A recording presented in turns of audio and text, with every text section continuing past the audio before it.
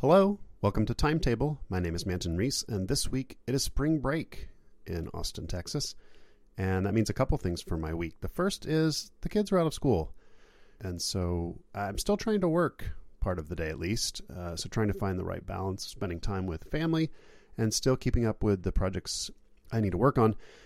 So for example, they had a softball game today, and so I went out to see that in the middle of the day. But before heading to the game, I worked at a coffee shop for an hour or so, trying to get a few things done before kind of the break in the afternoon. Now back in my office working. The other thing that spring break means is that it's South by Southwest.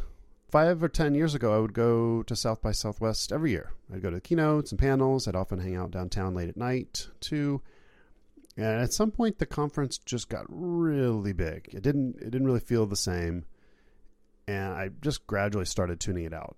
A lot of the old timers from the web community, the Mac community too, they also stopped going. And so if I went down there right now, kind of years after stopped going, I think I'd feel kind of lost. And I think that last year I did go, I felt that way, surrounded by 10,000, social media marketing experts. And I just don't have quite as much in common with them.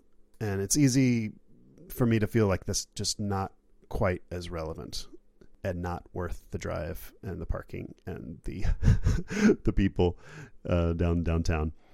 With iOS and mobile stuff, though, it sounds like there's now a community there again. And but again, I don't think it's really for me.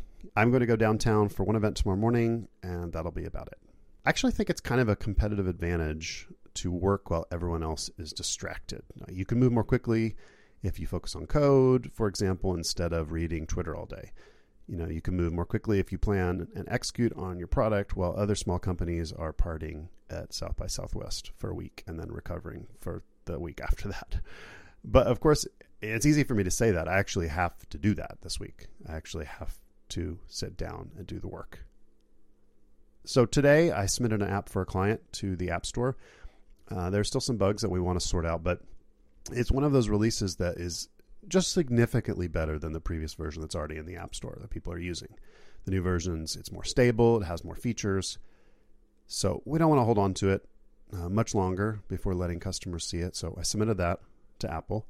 I also have some bug fixes to go through this week for my microblogging platform. I've started to hear from a couple of beta testers who are hitting problems. And of course, it's private beta. I haven't even announced the name of it or anything, but even if there's very few people using it, the people who are using it are actually using it.